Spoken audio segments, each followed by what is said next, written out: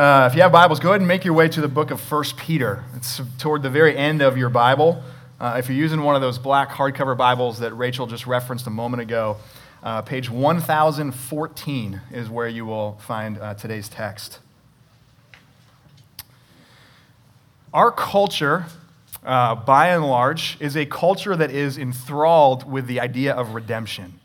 So think about all the stories that you encounter, whether they be in book format, whether they be in film, TV series, other kinds of medium. A lot of those stories, in some way, shape, or form, have to do with redemption. One of my personal favorites was initially a novel written by an author named A.J. Quinnell that in 2004 was made into a film called Man on Fire. And some of you perhaps have seen that film, Man on Fire. It stars Denzel Washington. He's a former CIA operative turned bodyguard for a wealthy family in Mexico City.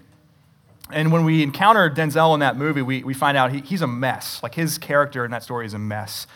He drinks all the time, largely to forget his past and the things that he's been involved with as a secret agent. But after this family's daughter is kidnapped, he goes on this violent rampage to try to get her back. And in this climactic moment, and I'm going to spoil the movie for you, but it's like 14 years old, so if you haven't seen it by now, I don't feel as bad about that. In this climactic moment of the film, he ends up trading his own life for hers. He turns himself in so that she can go free. But what the story also portrays in the midst of that beautiful redemptive illustration is that not only is he rescuing this little girl in that final moment, he's also redeeming himself from the terrible things that he's done in his past, from the depressed kind of miserable life that he has led up to that point. The reason that we like stories like this, the reason that they resonate with us, is because we long for redemption in our own lives, and we long to see redemption experienced in the world. We love seeing stories of it unfold in front of us, whether they be in the lives of real people or they be on screen. But for all of our enthrallment with redemption, we don't really understand it culturally. We don't really understand it. A website that ranks popular films says this about redemption. It says, "These are the stories that motivate us to hold on to hope, to fight to survive, to always believe in the best and recognize that anyone can change. This theme reminds us that life is a series of choices, and for every act of injustice, there is justice around the corner." Okay, there's a lot of truth in how that website is describing redemption. But what makes all the difference in the world is what those things are founded on. What's the basis for being able to say things like justice is just around the corner? The myth that we prefer as a culture to believe, the myth that we prefer to propagate, is that you and I are able to secure our own redemption by the power of the human spirit. That we can, perhaps like Denzel's character in Man on Fire, find redemption in our own lives by paying back our debts, by overcoming enormous odds. But as we think about even that movie as an example, are we not more like the little girl in that story? And before we're ever, as much as we might think ourselves to be agents of redemption, before we're ever agents of redemption, are we not first enslaved, powerless children in need of our own rescue? Right, for all of our enthrallment with redemption, we just can't, as a culture, seem to admit our powerlessness to obtain it. And so instead, we embark on exhausting pursuits of self-redemption. And if you go to a bookstore, if you go to the library, you'll see this. The self-help books about this, the diets, the other forms of self-improvement projects, right? Better bodies, better jobs, better homes, better things. Or maybe a more humanitarian bent on that, projects or pursuits to make the world a better place, advocating for social justice and change. Very closely related to these are the pursuits that we might have in the church to become better Christians, right? One more promise not to sin in that same way ever again. One more attempt at a Bible reading plan. One more attempt at a plan to pray more often. Whatever it is, it's always one more heroic effort directed toward God, directed toward others or the world, or even directed to myself to prove something to myself. So let me ask you to wrestle honestly with this question this morning. Are you exhausted? Are you exhausted? Are you Are you overwhelmed by your inability and by your failure in these pursuits? Do you feel hopeless in that? And if that's you, might that be at least in part because you are trying to purchase something that you cannot buy? That you might be trying to redeem yourself. If that's you, my hope is that today you will see through this myth of self-redemption and that you will instead come to see and believe more deeply the salvation picture of redemption that is offered to us in Scripture, that is taught in even the words of this text this morning. So I invite you to listen now with open ears to this book that we love, 1 Peter chapter 1. I'm going to read verses 13 through 21. You can follow along with me. Therefore, preparing your minds for action and being sober-minded, set your hope fully on the grace that will be brought to you at the revelation of Jesus Christ. As obedient children, do not be conformed to the passions of your former ignorance, but as he who called you is holy, you also be holy in all your conduct, since it is written, you shall be holy, for I am holy. And if you call on him as Father, who judges impartially according to each one's deeds, conduct yourselves with fear throughout the time of your exile, knowing that you were ransomed from the futile ways inherited from your forefathers, not with perishable things such as silver or gold, but with the precious blood of Christ, like that of a lamb without blemish or spot. He was foreknown before the foundation of the world, but was made manifest in the last times for the sake of you, who through him are believers in God, who raised him from the dead and gave him glory, so that your faith and your hope are in God. This is God's word. Let me pray for us this morning. Almighty and gracious Father, the true understanding of your word helps us grow into the fullness of salvation that you so freely offer us in Christ. So grant to all of us this morning that our hearts, being freed from worldly affairs, may hear and grasp your holy word with all diligence and faith, and that we may rightly understand your gracious will, cherish it, and live by it with all earnestness to your praise and honor. And we ask this through Christ our Lord. Amen. So 3 questions that we will consider this morning from this text in 1 Peter. What is redemption? What are we redeemed from? And what are we redeemed for? What is redemption? What are we redeemed from? And what are we redeemed for? So first, what is redemption? We've been in this series, and we're closing up here just today, and then this next Sunday will be our last 2 weeks, looking at different pictures of sin and salvation. Redemption is a picture of salvation that uses imagery from commerce or from the marketplace. So to redeem something at its core means to buy something back or to buy something out of its current state. And in the first century, when letters like this one, like 1 Peter, were written, the word redemption was often closely associated with the slave market. So slaves were redeemed. They were bought out of their slavery when some price was paid for their freedom. But the picture of redemption is actually much older than the New Testament, particularly for the Israelite people, for the chosen people of God. Throughout their history, property, animals, people, and even the entire nation of Israel had to be redeemed at different points. So property. In the book of Ruth, we read about Boaz. Boaz in the book of Ruth fulfills this role of kinsman redeemer. He buys back family property that at one point earlier had to be sold off. And kinsman redeemers like Boaz were also involved in the redemption, so to speak, of people. Boaz married Ruth in order to provide for her. She was a widow, and also in order to provide an heir for her family after her first husband had died. Animals also had to be redeemed. In books like Leviticus, which are not very popular to read for most of us, we kind of get bogged down in books like Leviticus. Leviticus lays out this sacrificial system required by God and revealed through the law of Moses. And in this sacrificial system, the firstborn of all of the animals belong to God, and they're to be offered as a sacrifice. But certain animals that were used for transportation, animals that were used for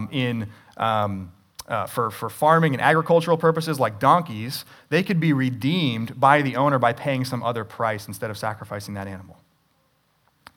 People were also redeemed in the history of Israel. There are several examples of the redemption of people in the Old Testament. One of them is that firstborn sons belong to God too. But God wasn't like the other kinds of tribal deities that existed in kind of ancient Near Eastern paganism, where in many cases the firstborn sons would be sacrificed to placate some kind of tribal god. God wanted no part of child sacrifice like that, and so even though the firstborn son belonged to God, they were to redeem their firstborn sons by sacrificing an animal in their place. Beyond these, the entire nation of Israel had to be redeemed, specifically redeemed from slavery in Egypt. That's the story of the book of Exodus, and it's really like the salvation event that we read about in the Old Testament. As God delivers his people from slavery in Egypt, that liberation, that rescue really becomes for us this paradigm that points forward to a greater liberation, to a greater redemption that God is going to accomplish. So redemption means that God is going to buy his people back from the power and the penalty of slavery to sin. That's what redemption is. And in all of these examples from the Old Testament, people, property, animals, the nation of Israel, we see how costly redemption is. Redemption always requires that a price be paid. And so when we talk about redemption, we also very quickly start to talk about ransom. Ransom. Just like someone pays a ransom to free a hostage from captivity, the Bible speaks of our need to be ransomed from our captivity to sin. But this is really where then the cultural understanding of redemption and Scripture's teaching on redemption begin to diverge. Right? Culturally, redemption often means like some kind of self-improvement project or some way to kind of pay back a debt that you might have.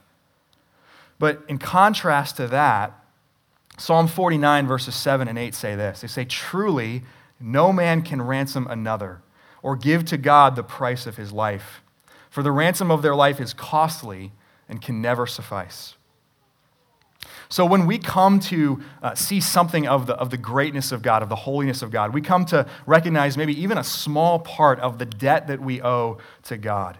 What our natural kind of default response to that is as human beings is to try to pay it back ourselves. This even works its way into our vernacular day to day. You know, you do something wrong, you make a mistake, you might say right after that something like, "Man, I got to redeem this."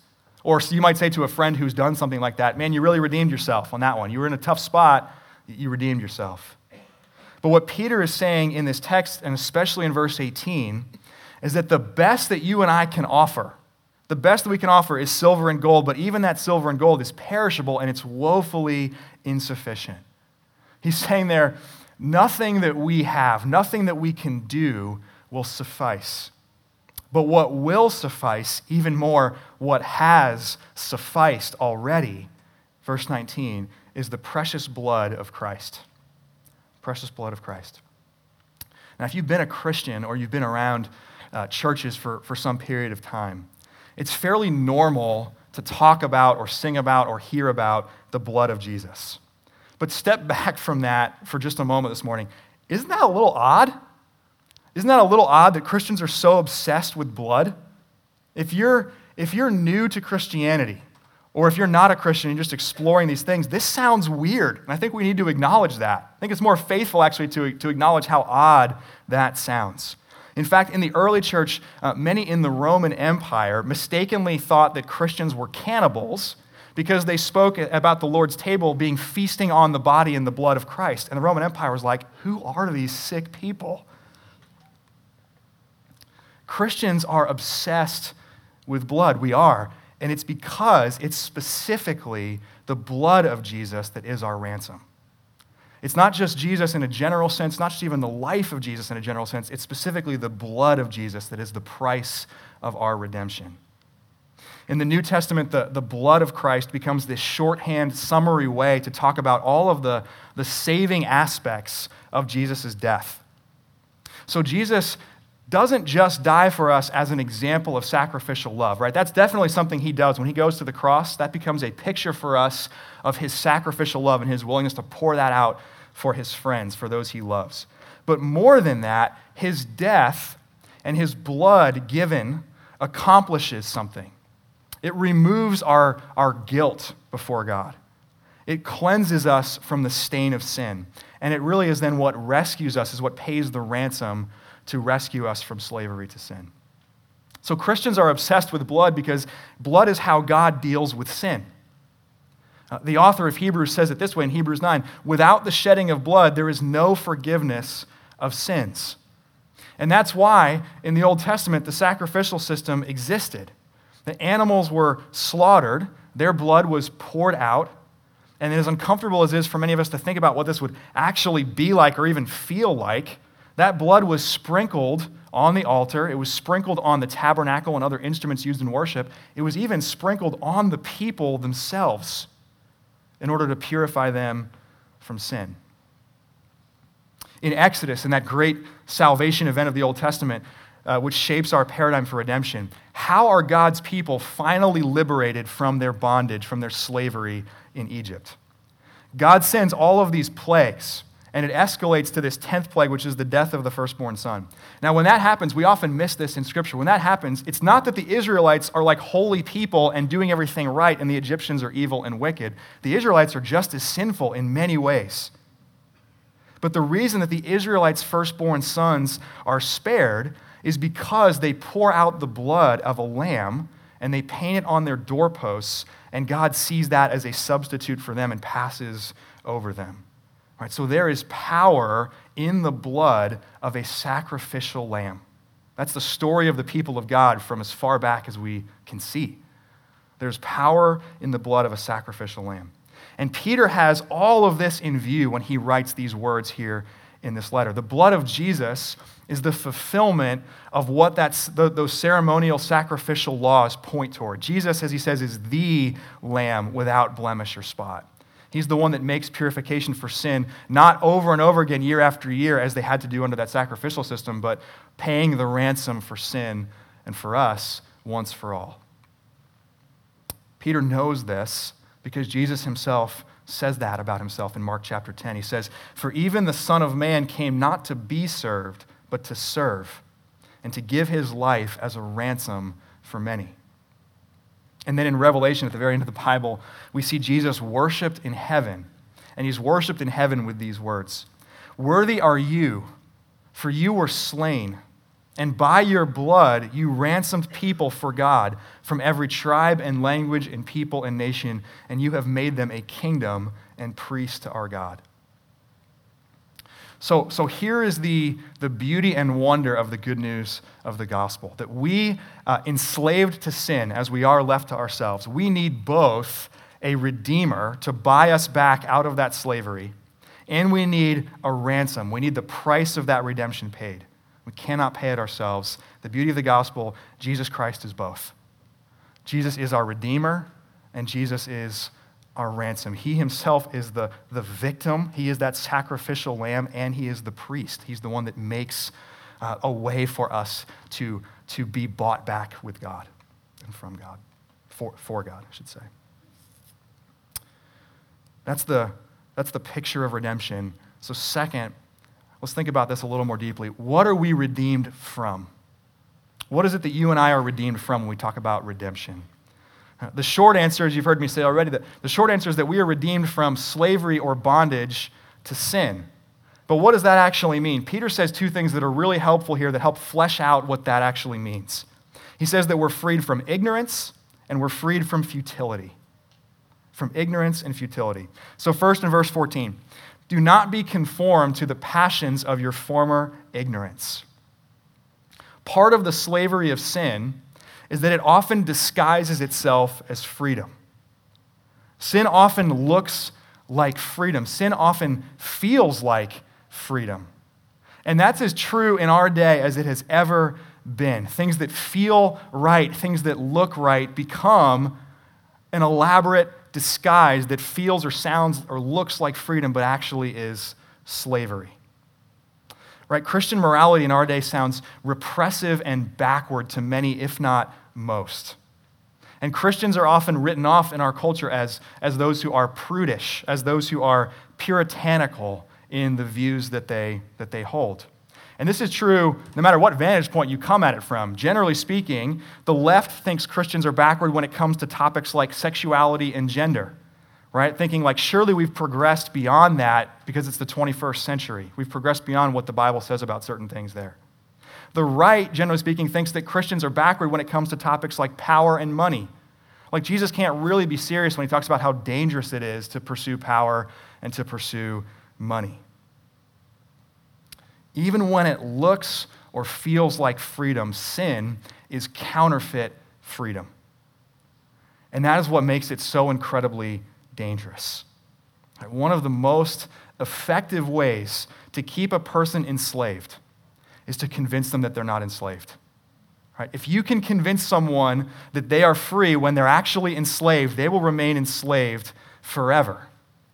And you hear this sometimes in the language of someone that is struggling with an addiction. They might say something like, I can stop anytime I want. But no, they cannot stop anytime they want. That's why in 12-step programs, things like AA, the first step is admitting that you are powerless to change yourself. It's admitting that you are enslaved and that you, within yourself, are not going to be able to buy your way or work your way out of that. And so ignorance, Peter says, is part of the slavery of sin.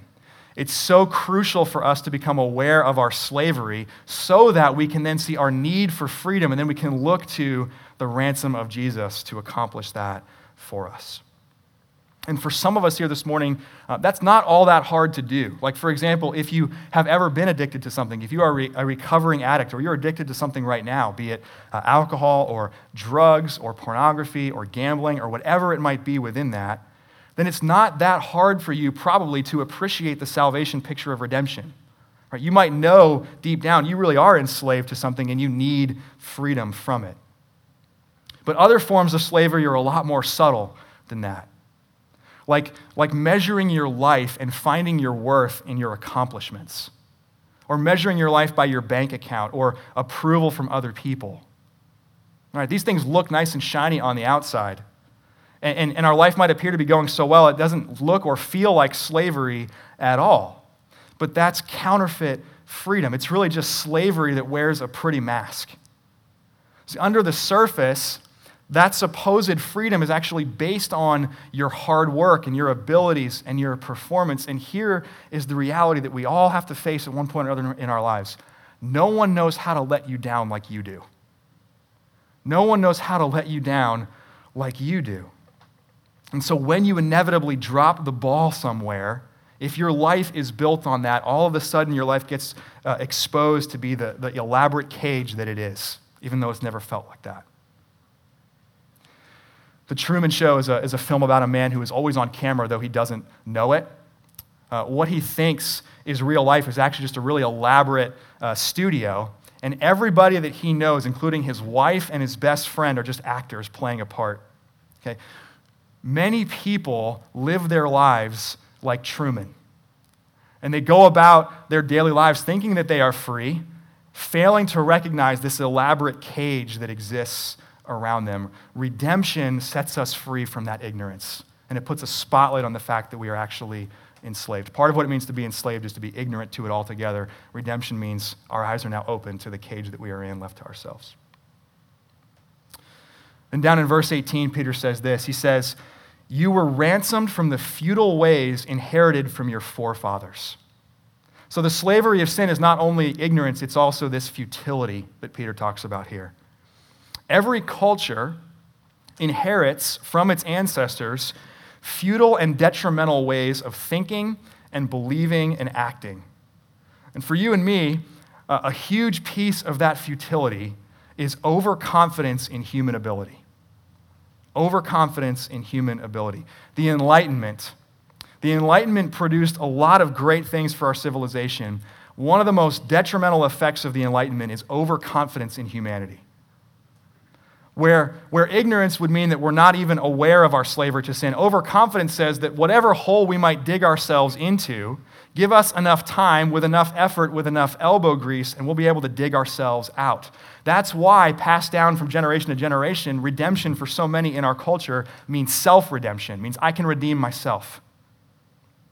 But Jesus' redemption sets us free from this futility. It shatters this myth. It shatters the vanity. It shatters the futility inherited from our forefathers that thinks that we can accomplish our own redemption. And it brings us back instead to that ancient wisdom of the psalmist. Truly, no man can ransom another or give to God the price of his life. So for us as Christians, to look upon the cross, to look upon this table and this bread and this wine, that is God pleading with you to stop trusting yourself and pleading with you to stop trusting your abilities and instead to trust the only source that is truly powerful enough and not futile, powerful enough to accomplish your redemption. If that's what we're redeemed from, then lastly, let's talk about what we are redeemed for. What are we redeemed for? Because it's not just out of something, it's into something even better.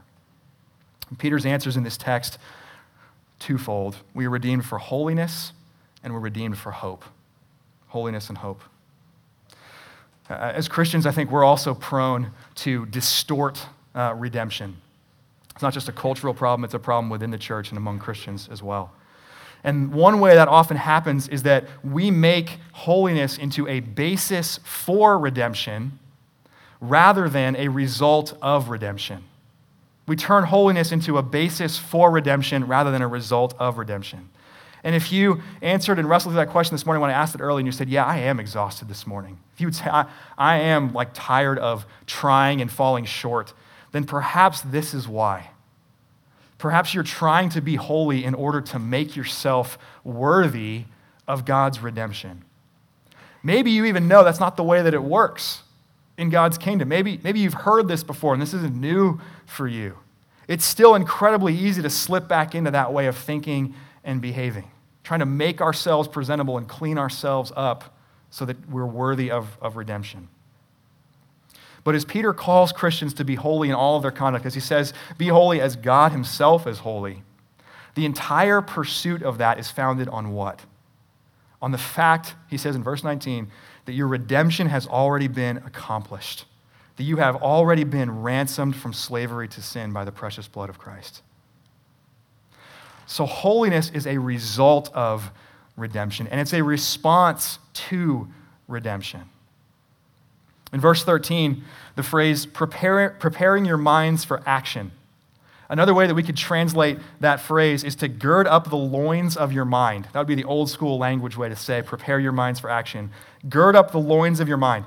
That imagery recalls the Passover in Exodus.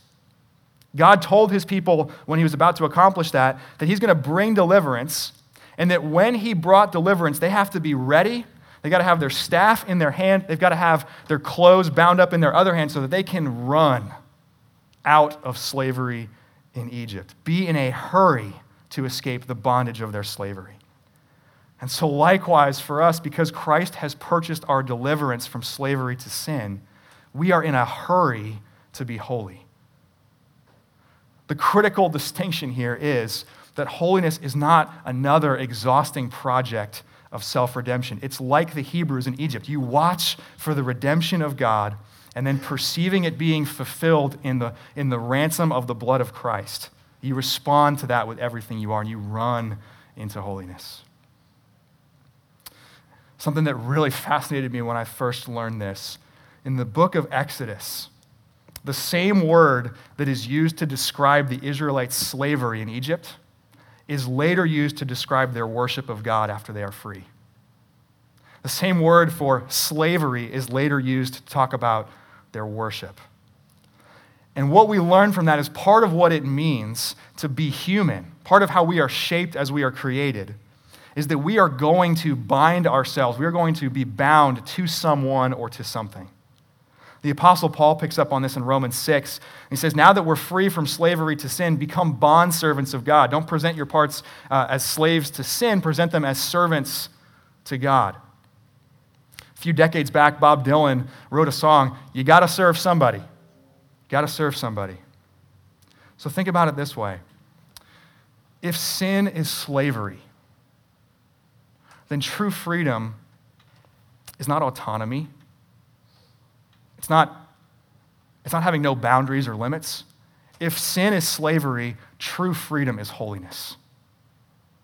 And that might sound simple, but what I would call you to pay attention to in your own life and in our culture. So many voices around you, so many voices you encounter in our day will attempt to turn that around in your mind. Human nature, apart from the redemption of God, makes sin sound like freedom and makes holiness sound like slavery. And so we have to keep these things clear in our minds so that we can call out the lies when we see them. If sin is slavery, then true freedom is holiness. And so in those times in your life when sin is still appealing, because God help us, it will be appealing, remember that your real freedom, your holiness, has been bought with great price. Remember that sin is not inevitable and that you need not return to your slavery. An author named Tim Chester says it this way. He says, imagine a slave with a cruel master, and one day a new man takes pity on him. He redeems him from his old cruel master at a high price. A week later, the old master sees his former slave. He barks out commands as usual, and the slave's every instinct is to obey. But he's no longer under the control of the old master. He no longer needs to obey. He no longer should obey. He needs to remember to whom he now belongs. He needs to remember that day of liberation when his old life passed away and his new life began. This is, for me, for our church, one of the reasons why coming to the Lord's table is so meaningful. Because when we come to this table, not only are we remembering the day of our liberation when our new life came and our old life passed away, we are also experiencing this grace. We're experiencing this redemption in a unique way. We're actually being shaped by God's redemptive work, by this practice of broken bread and wine representing the blood of Christ poured out for us. We're remembering and we're believing and we're participating in the grace that is ours, that we are no longer enslaved to sin, but we are now worshipers bonded to God through the ransom of the precious blood of Christ. And we take communion every single Sunday here at Liberty. I would take it every single day if I had the opportunity. Because there is not a day that goes by in my life when I am not tempted in some way to obey this old slave master who acts like he still owns me. There is likewise not a day where I don't need the redemption of God and my freedom from slavery to sin reenacted in my heart and in my soul. The last thing that I'll mention, we are redeemed for holiness, and we are redeemed for hope. And maybe you heard that as we read this passage this morning. It really bookends the verses that I read today. Verse 13, set your hope fully on the grace that will be brought to you at the revelation of Jesus Christ. And then again in verse 21, all of this so that your faith and your hope are in God. So if slavery is ignorance, and if slavery is futility, then redemption means hope.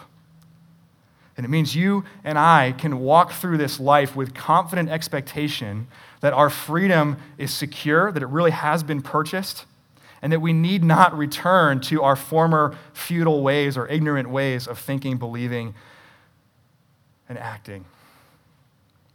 I want to close this morning sharing with you the lyrics of a newer hymn that was written just 3 years ago called Come Behold the Wondrous Mystery. I just came across the song actually this week, and I think it captures this idea better than I could. So I'm going to put the words on the screen here behind me. You can follow along with me. Come behold the wondrous mystery. In the dawning of the King, he the theme of heaven's praises, robed in frail humanity. In our longing, in our darkness, now the light of life has come. Look to Christ who condescended, took on flesh to ransom us. I want you, as we keep going, pay attention for that theme of redemption and ransom and what that builds to at the end. Come behold the wondrous mystery. He, the perfect Son of Man, in his living, in his suffering, never trace nor stain of sin. He's that perfect, spotless, blemishless Lamb.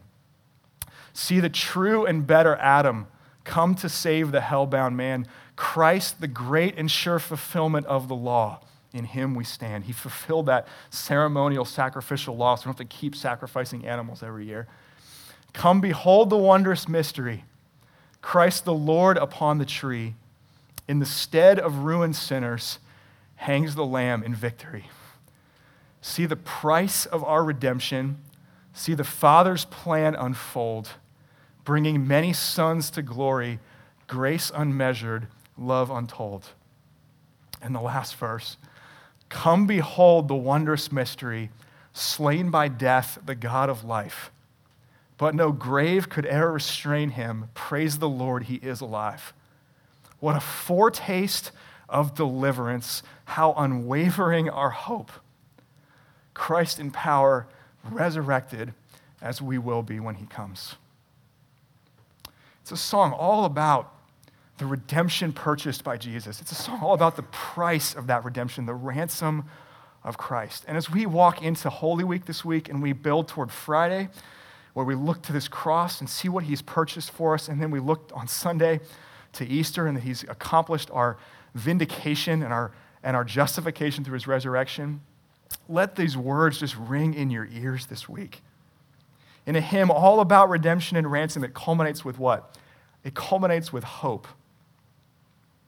That Jesus' death and resurrection is what the songwriter says, a foretaste of deliverance, that we will one day get to experience in full the freedom that has been purchased for us, so that we might now in the present be people of unwavering hope. We are redeemed for holiness. We are redeemed for hope.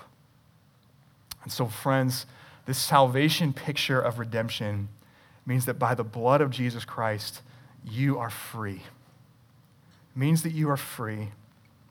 So may your ransomed and your redeemed life bring forth the kind of holiness and hope that exalt the worth of the one who has purchased that freedom for you.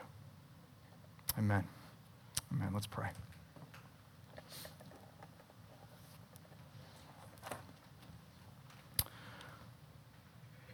Oh, we sang those words earlier, Jesus, and I confess too lightly in my heart, we'll never know how much it cost. We'll never know how much it cost. We want to know something as much as we can know so that we might really perceive how valuable your ransom of us is, Jesus. And thank you for how you have at least opened the door for us to know something that is genuine and true of that. I pray we would be captivated by the pursuit of knowing that even more.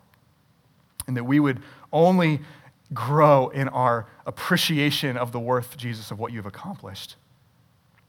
Thank you for your perfect, sinless life. Thank you for your redemption of we who were enslaved to sin. And would you stir up in our hearts, would you stir up affections this week for Jesus that maybe have been dormant and dead for a long time? And among those men and women in this room who are exhausted because they have bought the myth of self-redemption and projects of self-redemption, may they truly be set free to know the redemption that has been purchased by your blood on the cross. And strengthen us now as we get to come to this table and look upon your blood and your body given for us, Jesus. I pray this in your name. Amen.